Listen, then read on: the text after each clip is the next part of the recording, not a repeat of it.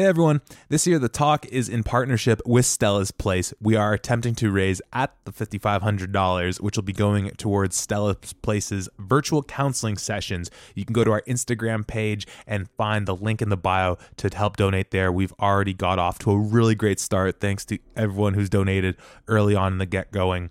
And of course, if we hit that mark, Dakota and I will be doing a little polar bear dip in early March. So you're not going to want to miss that. And as always, if you want to help support our brand while supporting Stella's Place, hit up the website at the55.ca. It's the place to be. Go to the store. We have dry fit t-shirts, hats, masks, the proceeds, all of which go towards Stella's Place as well. And today's guest is from Stella's Place, so all kinds of Stella's Place content coming at you. Enjoy the show.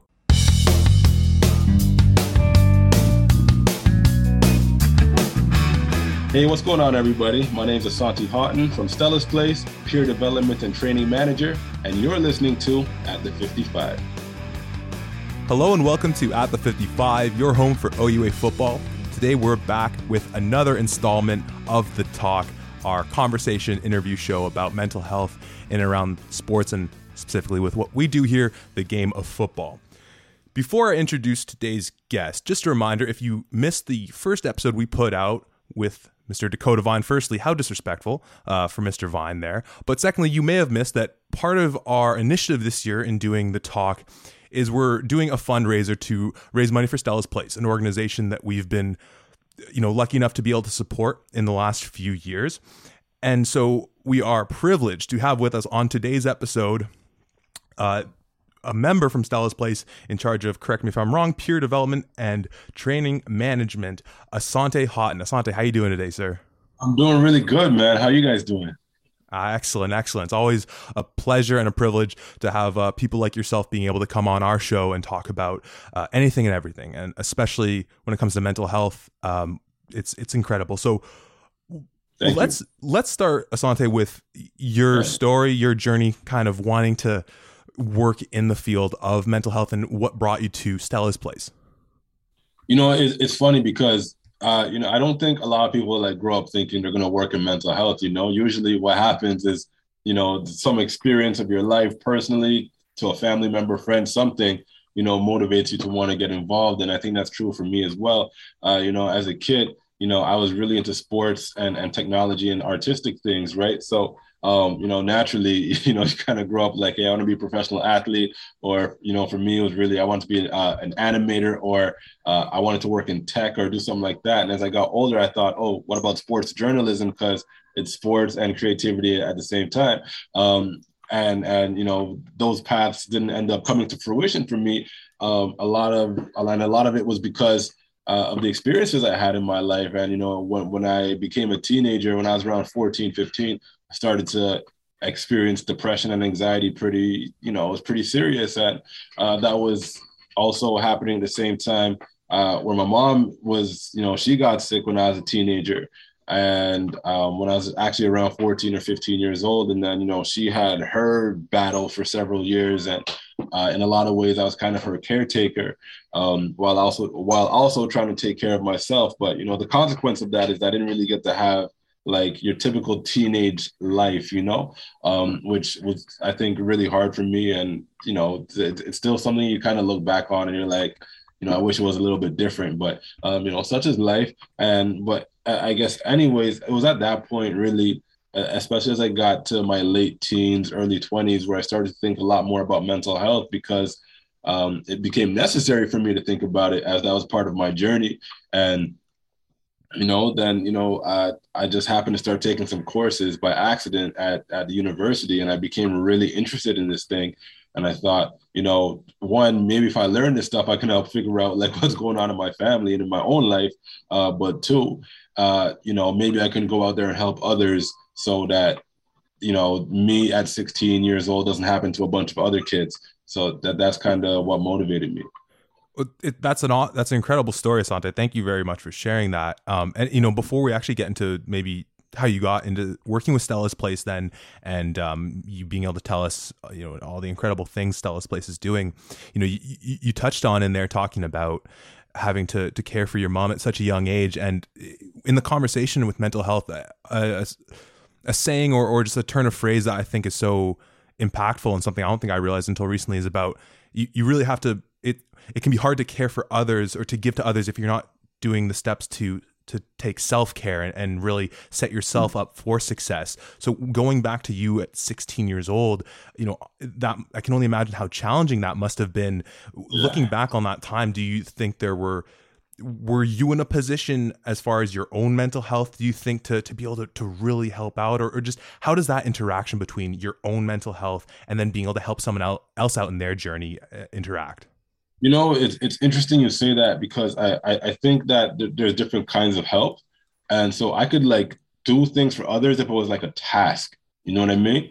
But if it came to like supporting someone through something, to think about something, advice, that kind of stuff, at that time of my life, I had literally zero capacity to do any of that. I couldn't really, see outside of myself, and what was happening in, the four walls of my home, so to speak. And so like that actually made it really difficult for me to connect with other people at that time of my life, because I was so just kind of insulated in my own problems, that I just, in a lot of ways, wasn't even really interested in connecting with other people, because I didn't want to deal with more than what was already on my plate, which felt like so much, you know what I mean? But the flip side is, of course, you're a teenager, you want to have the big social group and go out and do all these different things. And, I just didn't really do that much of that. And a lot of that was that, I was trying to take care of myself and my mom. And yeah, again, that's hard.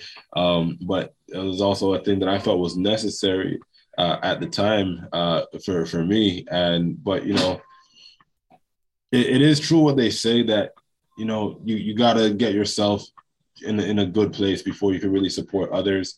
Even me as a professional today doesn't mean that like I'm good all the time. So if I'm in a place where I can't support someone adequately because I'm going with my own stuff, luckily I have a team of others I can lean on and say, hey, I really can't manage this one right now for, this week or next week or whatever. And, can you take this over for, some time until I can get back to where I need to be? And, they might do the same. And so it's really just kind of having that understanding of what your capacity is and what you're capable of. Absolutely. And that team you mentioned is so vital, whether it's family, friends, however you form that. And you mentioned growing up and being involved in sports. And obviously that's our whole thing we talk about here. And for so many, I'll speak for myself as well, as a kid, and still to this day, being able to, whether it's working out or whatever, playing some pickup basketball is in many ways as therapeutic as anything else in my life I can turn to, which, not to go down a rabbit hole, is one of the things during the pandemic has been so difficult. But for you as a young kid, having sports as an outlet, how big was that? It was absolutely huge. There, I don't think there was anything in the world I loved more than sports when I was a kid. I was just obsessed with it. And, I think part of that was like I had older brothers who were into sports, and they were a lot older than me. They were 7, 8 years older than me. So I was like just brought into this culture of like sports is everything. And, the first sport I really fell in love with was baseball. And because I grew up around the World Series seasons in Toronto, right? So I mean, it was the Joe Carter years, and so for me, that I just had that heavy influence, and everybody wanted to be Roberto Alomar and kind of make that jumping double play kind of thing. And then one of my brothers, he was a big Cowboys fan, so then I got into being a Cowboys fan. Still am, unfortunately.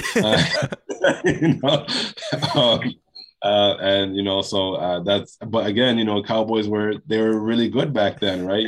The Jimmy Johnson years, right? So that was a big thing. I mean, and then of course the Leafs were good back. So I mean, there was a lot of good teams back then, right? I mean, then we got the Raptors a little bit later, and I mean, it took them a while, but they finally got over the hill. But I mean, for me, I mean, I'm the kind of person where I don't just like to watch, I like to participate in things. So even like, I don't really like play sports video games, because for me, I just feel like it's like cheapening the experience of actually playing the sport. I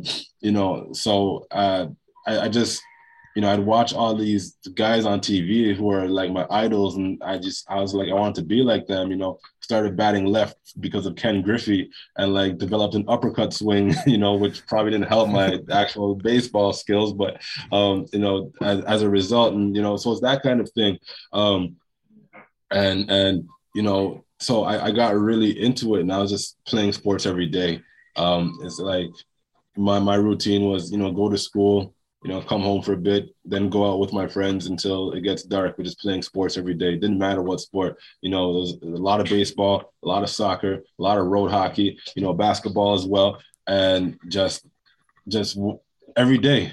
And depending on the season, we change the sport. It was just every day. But that was me as a kid, and I was really into it. And I was just naturally pretty good at sports for whatever reason. I wasn't like the most like elite athlete, but I was good at everything to some extent. And then when I got to high school, that's actually when I got interested in basketball. Was when I got to high school. Before then, I was not actually. That was probably like of the big four. That was actually probably on the bottom of my list. But they saw me. I was like this tall, athletic black kid. So they're like, "You're gonna play basketball now." And it's like, all right, I guess that's what's gonna happen. But when I got to high school, basketball really did become an outlet for me. And one of the things about basketball is you could do it by yourself. So there are times where I'd just be not where I wanted to be in terms of my emotional or mental health, and I would just go on the court and I'm just shooting free throws for hours, just until my legs are aching. I'm taking jumpers, and that was really therapeutic for me. It was just a place for me to get away, even as I got to university and stuff like that. And I would always just go play some pickup, and for those couple hours, nothing else existed.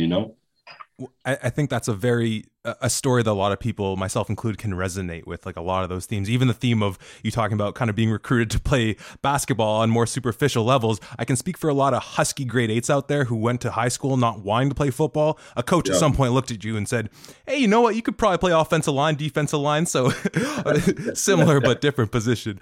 Asante, a really interesting thing that's come up in a lot of interviews we've done with athletes in sort of how they've adjusted and moving on to different parts of their life. We did a series of interviews about a year and a half ago. Time doesn't really make sense anymore. About sort of that whole thing of the life after football and just how people adjust with it, because so much of your identity gets wrapped up in the sport, and then when you lose that, and a lot of the stories people were telling of sort of what they moved on to, a lot of them kept a lot of the lessons and mentalities from sports in whatever they went into, even if it was non-sports related. So I'm curious to now sort of use that to sort of jump into your time with Stella's Place and sort of a bit of how you got there, some of the, as we were mentioning beforehand, with the funds we're raising, it's going towards the virtual counseling. But then I'm also curious with the sports connection. Mm-hmm. Do you incorporate some of that mentality or some of those ideas into the work that you do working at Stella's Place and being an advocate for mental health? Oh, 100%. I mean, anybody who spends any time around me knows that I just drop sports analogies all the time. I just to an extent that like people are annoyed by the amount of sports analogies I drop. But I find that if you've played a team sport or even an individual sport, if you've played before, like, you understand kind of just a lot about people dynamics, and because in order to be good at a sport, you need to understand how other people work. Like for me, when I was playing sports, I was like, my approach to the sport was always psychological and always from a level of like intelligence. Like I became good at basketball not because I was the best shooter or the best person at dribbling the basketball, was because I could read what the opponent was thinking and what they wanted to do, right? Because if you observe, the tendencies of your opponent, then you kind of know, is this someone who's going to be extra aggressive defending me? Okay, if that's the case, then I'm going to leave the ball out here and make it look like I don't have control of it. And then, they're going to try to grab it. And then, I go to the rim and I make a play. Right. so there's those things on that level in terms of power of like observation and kind of taking what is what is in front of us and being able to see what's in front of us. But on a greater level, I think there's this, for me, there's so many lessons about teamwork and culture and how to develop confidence, because if you've played a sport, you know that the mental game is kind of what separates good from great. And if you're not right in, like, I remember in grade 11, I was just not good at like I was just an awful player in grade 11, and it was all in my head.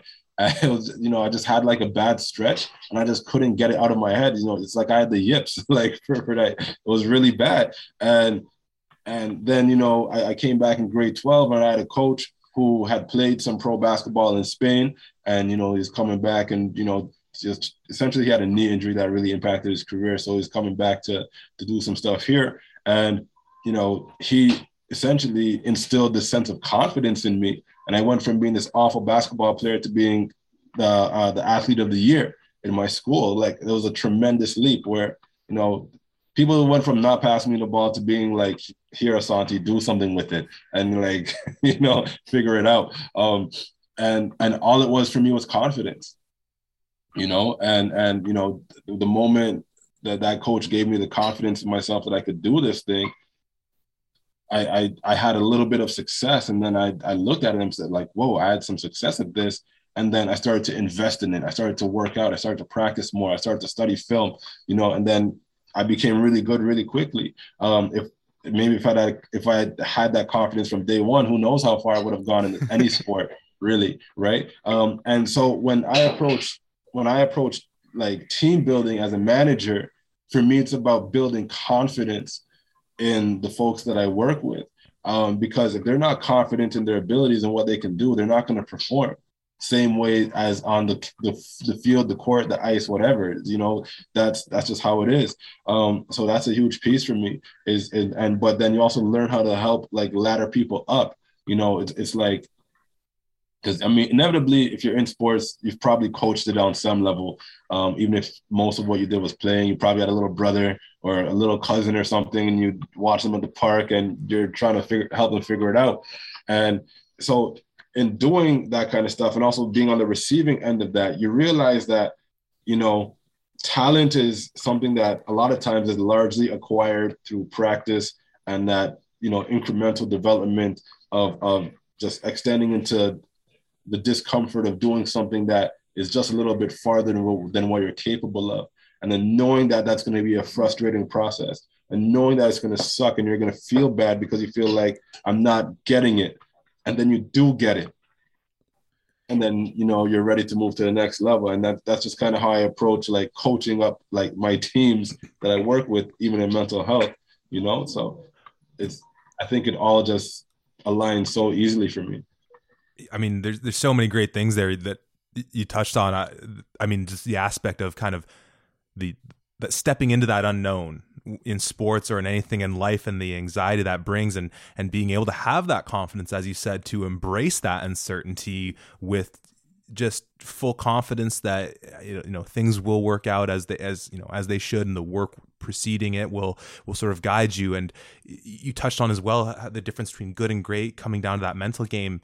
Something that I know Dakota's touched on in other episodes we've done is that in so many, sticking with football, in university programs and in the pros as well, you see a physiotherapist for injuries. You have a personal trainer to build up your body, but then oftentimes that piece on whether it's building up your mental, I don't know how to frame it necessarily, but being able to sort of take care of your mind and that other sort of component of the game often gets left by the wayside. So moving. Sorry. Yeah. I guess what I was gonna say about that is like, and I don't say this to brag, but I was a pretty clutch player. Like, it's just like how it was. Like even when I was a bad player, I was so competitive, and my drive to win was so much that like I would just start like hyper focusing and performing. But there was this one moment in my high school basketball career where I was at the line to shoot clutch free throws, and there was a bunch of drama happening in the game. So I had like 4 consecutive free throws because there was technical fouls and all this stuff. So anyway, and I missed the first one. And then I had to just gather myself and say, listen, like the reason I missed the first one is because I was scared of missing it. And then something switched in my head and I said, I'm not afraid. I went from being afraid of the failure to thinking that I must succeed. And then I started draining those free throws. And I was always like, my approach at the end of games is not, I would actually take more risks at the end of games than I would at any other part of games, because I would just do what I felt was necessary to get the W. I got the W sometimes I didn't, but for me, it was, obviously there's no stats to back this up, but I would say that my success rate at the end of games, whether it was soccer, baseball, whatever, like I was great at hitting on 2 strikes too, like, and 2 outs. But the thing was that I wasn't thinking about the failure. I was thinking about the success. And I think that a lot of people, like, again, when you coach, you kind of see that, people kind of clam up at the end because they're afraid to make a mistake, right? But then you see the kids who succeed, they succeed because their mentality isn't, I'm afraid to make a mistake. Their mentality is, I am going to do what I can to succeed, right? And I think I just I try to take that into the world as a lesson. And I think that when we talk about mental health recovery, there's so many risks and unknowns and uncertainties involved in that journey that being afraid of not succeeding can be paralyzing, the same way it's paralyzing when you see it happen in sports, right? So it's about instilling that sense of you can succeed and you must succeed, and what must you do to achieve that, right? So for me, I think that's really important. I mean, that paralysis by analysis you described there, once again, it's something that I know I've encountered in sports and in all walks of life. You also seemingly explained Mamba mentality better than I think anyone has in your answer there, because I think that's all what the Mamba mentality is about. It is just knowing that, take the shot. Yeah. I mean, I've missed, but, I've made more. Well, I don't know if I've actually made more than I missed, but it feels like it, because you take the shots, you make them sometimes, right? Hey, even if you didn't, that's the attitude you just need to believe in, right? Yeah. And to be honest, I mean, while I can say I've made, a lot of clutch shots or clutch goals or that kind of thing, clutch hits, in terms of like win-loss performance, I've definitely lost way more than I've won, but, what you learn from both the wins and the losses is that you are going to lose. You're not, like, even when you're good, you're still going to lose, right? Unless, of course, you're a pro level athlete as a kid. Those kids don't really lose much, but the rest of us, but what you also learn from the winning, especially when you win the ones that you're not supposed to. And those are the best wins, the ones where you win where no one expected you to. And what you learn from that is that in life, even when everything seems bleak, there is a way to succeed, right? So like now as like a parent and a coach, I'm always say, an analogy I use is you stay in the game until the buzzer goes, right? And, if you're thinking about like an actual game, that works. But I think about that in terms of, you're working on a project and, it's not taking off, you stay in the game until the buzzer goes because you still might win. If you keep playing hard, so to speak, or, the same thing with your mental health. Like for me, it took me 8 years to improve, right? But I stayed in the game, and that's why I was able to succeed and actually find some recovery in my life. I could have quit after, 3, 4, 5 years of struggling with this thing really hard and really bad, but I didn't, because I just, for me, and this is where sports comes in again. It's like obviously, like most kids who grew up in the 90s, one of my favorite players was Michael Jordan, but my actual absolute favorite player was Isaiah Thomas in basketball. And he was the small guy. He was undersized. He was the underdog.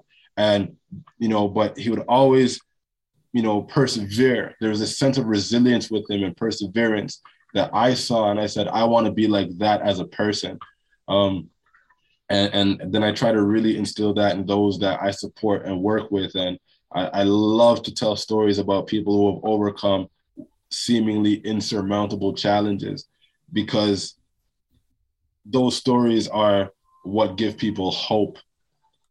Is because when you are in the depths of your mental health challenges, it can seem like there's no way out and nothing you do, because you've probably been trying to do things for years, nothing you do is going to work. But then you hear the story of someone who did battle for 10, 15 years and they found a way out. And then that says to you, maybe I can too. So it's worth it to keep going and to keep trying.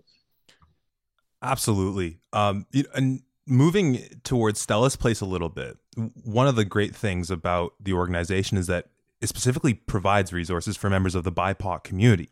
And we had a guest in an interview that'll be airing after this one who talked about how as a member of the BIPOC community that it can feel uncomfortable if she's searching out someone to speak with for counseling or therapy, but when that person just frankly doesn't look like you, and that idea of representation and going into an environment where you're going to be so vulnerable with things that might be bothering you or whatever.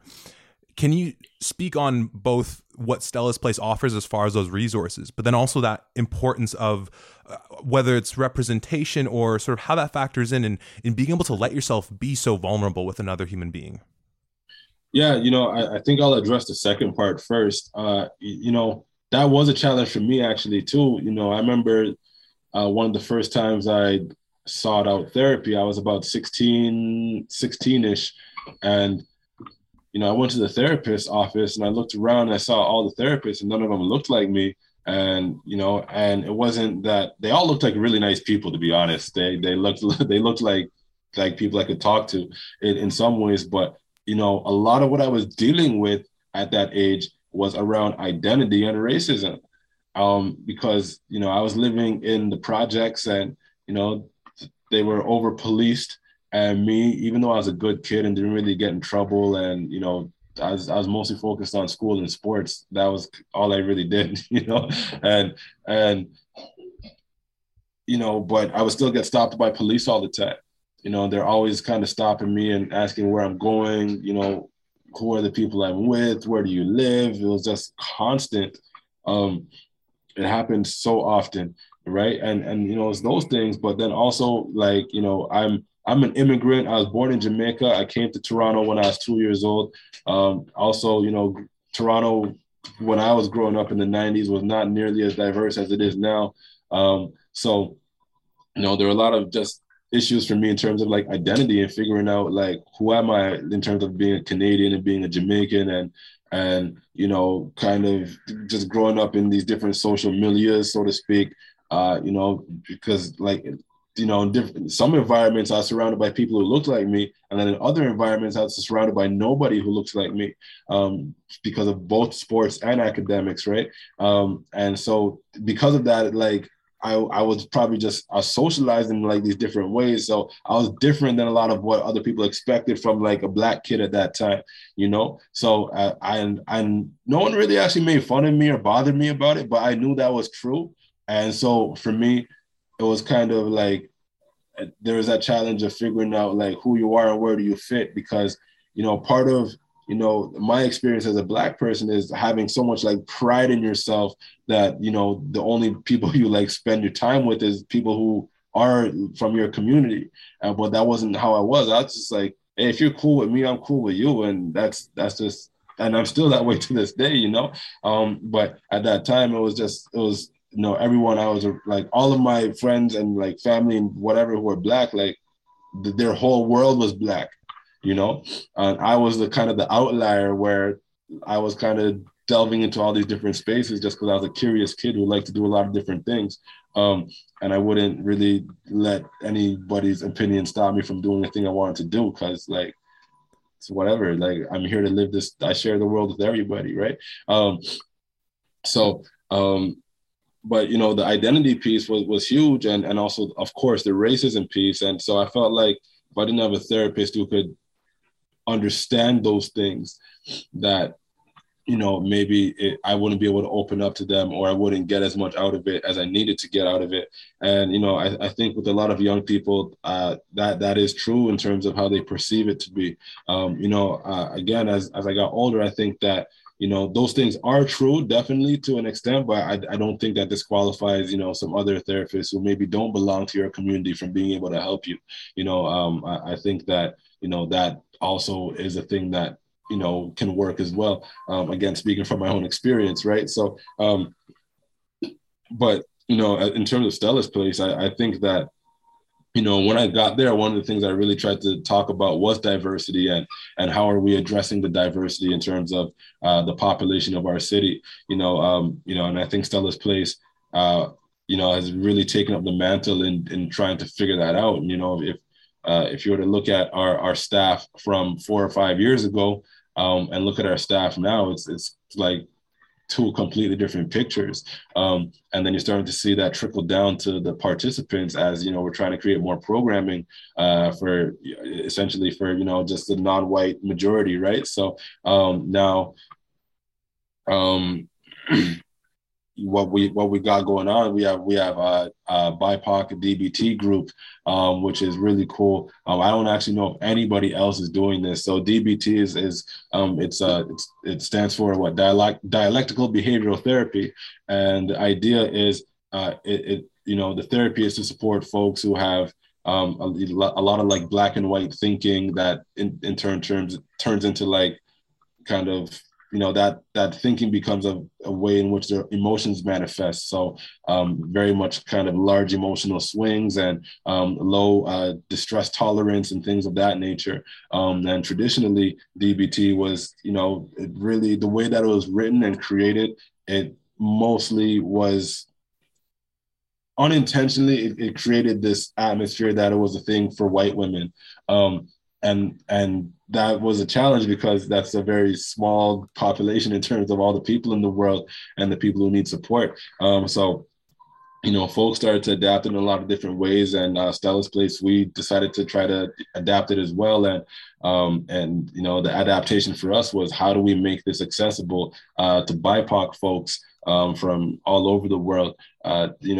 Folks, from all over the world, and because it's the representation piece is important too, but representation isn't just the facilitator. Representation is how it's written and the language that's used and the examples in the material and those kinds of things. And I could speak for myself. Like when I was in school, sometimes I'd like read the textbooks and they'd use examples that I literally didn't know what the heck they meant, because I'm like, this is not my culture in my life. It didn't click with me. It just wouldn't work, right? And I'm talking about like English literature, but if we're talking about supporting someone's health, which the stakes are higher than English literature, it's important that the material is something that people can connect with, right? So we've done a lot of work in terms of adapting the material in such a way that it doesn't exclude people, but it brings them in instead. And the initial reviews, because this is still a pretty recent development for us, but the initial reviews are good. So we'll definitely be doing a lot more of the BIPOC DBT stuff. Another thing that we're going to be starting out is a BIPOC support group, because I think that a lot of folks who are not white experience sometimes in the system is going to support groups and being, one of the only folks there who is like maybe from Pakistan or China or South America or wherever, right? So so the idea is to create more spaces for folks to be able to bring their complete selves in without feeling like someone might judge them. And I know that can sound that can sound sometimes like, oh, white people are bad or anything like that. And that's not what it is, right? It's more about just having that comfort of just that safety level, because I mean, sometimes it's just, one bad experience can color your entire, perception of a certain thing or certain environment, right? So being able to create environments that are safe, are really important. And just, I think we're really invested in doing that. And, of course, the big thing that I work on is called the Community Healing Project.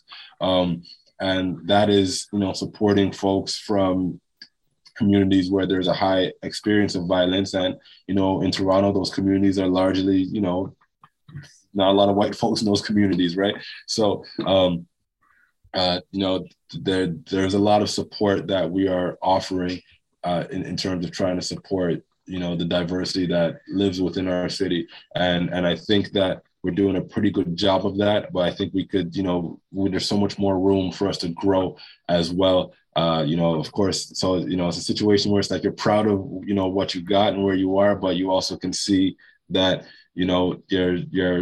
there's so much, like, so much farther you can go. It's like, to use a sports analogy, it's like being in the playoffs, and it's like, you got 4 rounds to get through to get the trophy, and you got through the second round, so you feel nice that you got through that part of the playoffs, but you still got some more games to play to get to the trophy. Absolutely. Proud but never satisfied. Exactly. I mean, all those resources you named off sound so incredible, and the dialectical behavior therapy sounds so cool, because I've heard and read about people using cognitive behavioral therapy and the success that has. So that's just, from me personally, I've never encountered that, even just theoretically. So that sounds incredible. And so sick. It's so I'm as soon as we're done here, I'm definitely doing some Googling. But you mentioned in your response about helping people all around the world, and going through this pandemic, one of the, I hesitate in even saying silver linings, but we're having this interview right now through Zoom. The prominence, the prevalence of being able to do things virtually, for good and for bad, has made things more accessible. And one of the resources at Stella's Place that we mentioned off the top, that specifically our campaign is directing the funds towards, is the virtual counseling. Yeah. How important? And in a lot of these conversations, we try and steer away from the pandemic, just because it's like, oh, it's the elephant in the room, but it's been here for so long but in this current climate we're living in, having resources like free or accessible virtual counseling, how important do you find that is? It's a game changer. It's a game changer. Mental health has obviously worsened over the last couple of years. For everybody, that impact has been a little bit stronger for young people, which obviously makes sense, because, for me, it's like, I'm in my 30s. I had my 20s experiences, my teenage experiences, that kind of thing. And I think about, what if you're like, there are kids right now who started university in 2019, and essentially you've had half a semester of like that experience of being a student for real. And they're never going to get that time back. So it's not just, you're not getting to hang out with your friends. It's that realization that there is this chunk of your life that is a formative and important part of your life that you're not going to get back. And that's really hard, So to be able to support young people through, those things and others is integral at this point. And just, I'm really proud that we've been able to do that as well as we have. I remember back in March of 2020, it was, we're going into the March break weekend, and Doug Ford was telling us all to take vacations, and, we didn't really know what we were in for, right? And then we came back on Monday and everything was shut down. I'm really proud that for Stella's Place, we did not wait to pivot. It was immediately, okay, we're moving everything online, virtual, and within 2 weeks, we were up and ready to go virtually. And I'm not saying this to brag, and I don't know, I haven't fact checked what I'm about to say, but I do believe, in terms of what I've seen in the landscape of mental health in Toronto, that we were the only and the first organization to respond that quickly. There was, at that point, a lot of people felt like, oh, this coronavirus thing is going to be gone by June. then we'll get back to normal life. So they didn't really like fully invest into making, their offerings online. Even though we had the feeling that maybe this thing doesn't last that long, but we also had the feeling that maybe it does. So we fully invested into the online stuff immediately. And, there wasn't a tremendous drop off in terms of our ability to support the folks who were accessing counseling. And now that we've seen the success of that, virtual counseling might be a thing that's around forever. So it's really important. And I mean, obviously the pandemic has highlighted its importance, just because we can't go to the same physical spaces with the same level of flexibility as before. But at the same time, and then again, this is me thinking back to like 15-year-old me whose anxiety was so strong I couldn't leave the house at 15 years old. There's so many young people, and people in general, but we serve young people. There's so many young people for whom that's their experience, is that they can't get out of bed, they can't get out of the room, they can't get out of the basement, they can't get out of the house, but they want help, right? So then, typically what ends up happening there is then you start scouring social media and internet, trying to figure things out. And, you might find some helpful stuff, but it's probably not going to be the turning point for you in your life, right? I just sound like Dr. Phil when I said that.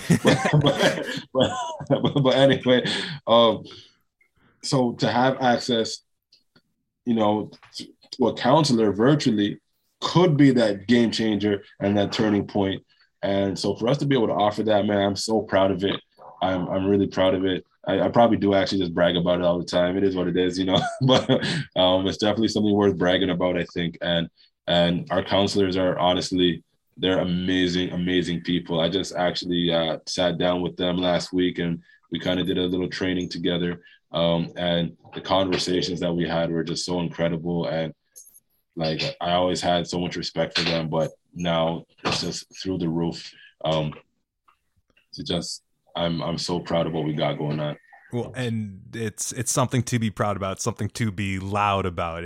It's incredible. And the great thing about virtual is that it maybe has a bit of a connotation with the pandemic for so many people, but as you were mentioning, it's not going to go anywhere, because even if things return to whatever normal means, it's just an option that people can access. It makes things more accessible even when we don't have to use it. Exactly. Asante, last thing I want to touch on, yeah, kind of going for full circle here. We started talking about your own journey being a teenager and dealing with everything you were. So let's say that you're 16 years old again, but it's here in 2020 and you're trying to access this virtual counseling. For you or for anyone trying to access it, what's the process like? What are the steps to be able to get a session? Yeah, I mean, you're gonna want to, you could email connect@stellasplace.ca. That's one way. You could, go to our website, stellasplace.ca, and our contact information is there in terms of our phone number. Call. We have, again, just some of the nicest people, just as our access team, and we'll hook you up, man. And and the turnover is we've done a really good job over the past several months in terms of doing some things to make the process a little bit quicker. Obviously not promising immediate support, but definitely quicker than it would have been a year ago, and probably quicker than a lot of the alternatives. So I do encourage people to reach out again, connect@stellasplace.ca, or through the website, stellasplace.ca, and there you'll find our phone number and you can call us as well. We're also on, Twitter, Facebook, Instagram, I think at Stella's Place, I believe it is. I mean, throw Stella's Place into the search. I mean, who else is Stella's Place, right? It's just us. So there are multiple ways to get in touch with us, and we'll definitely try our best to get you connected and, see you as quickly as we can. It's incredible, Asante. Well, thank you so much for sharing your story with us today, telling us about all the incredible things Stella's Place is doing. And let's hope to get more people connected with Stella's Place and using those incredible resources that you have available. Thank you so much. Thank you, man. I really enjoyed it. All the best. You too.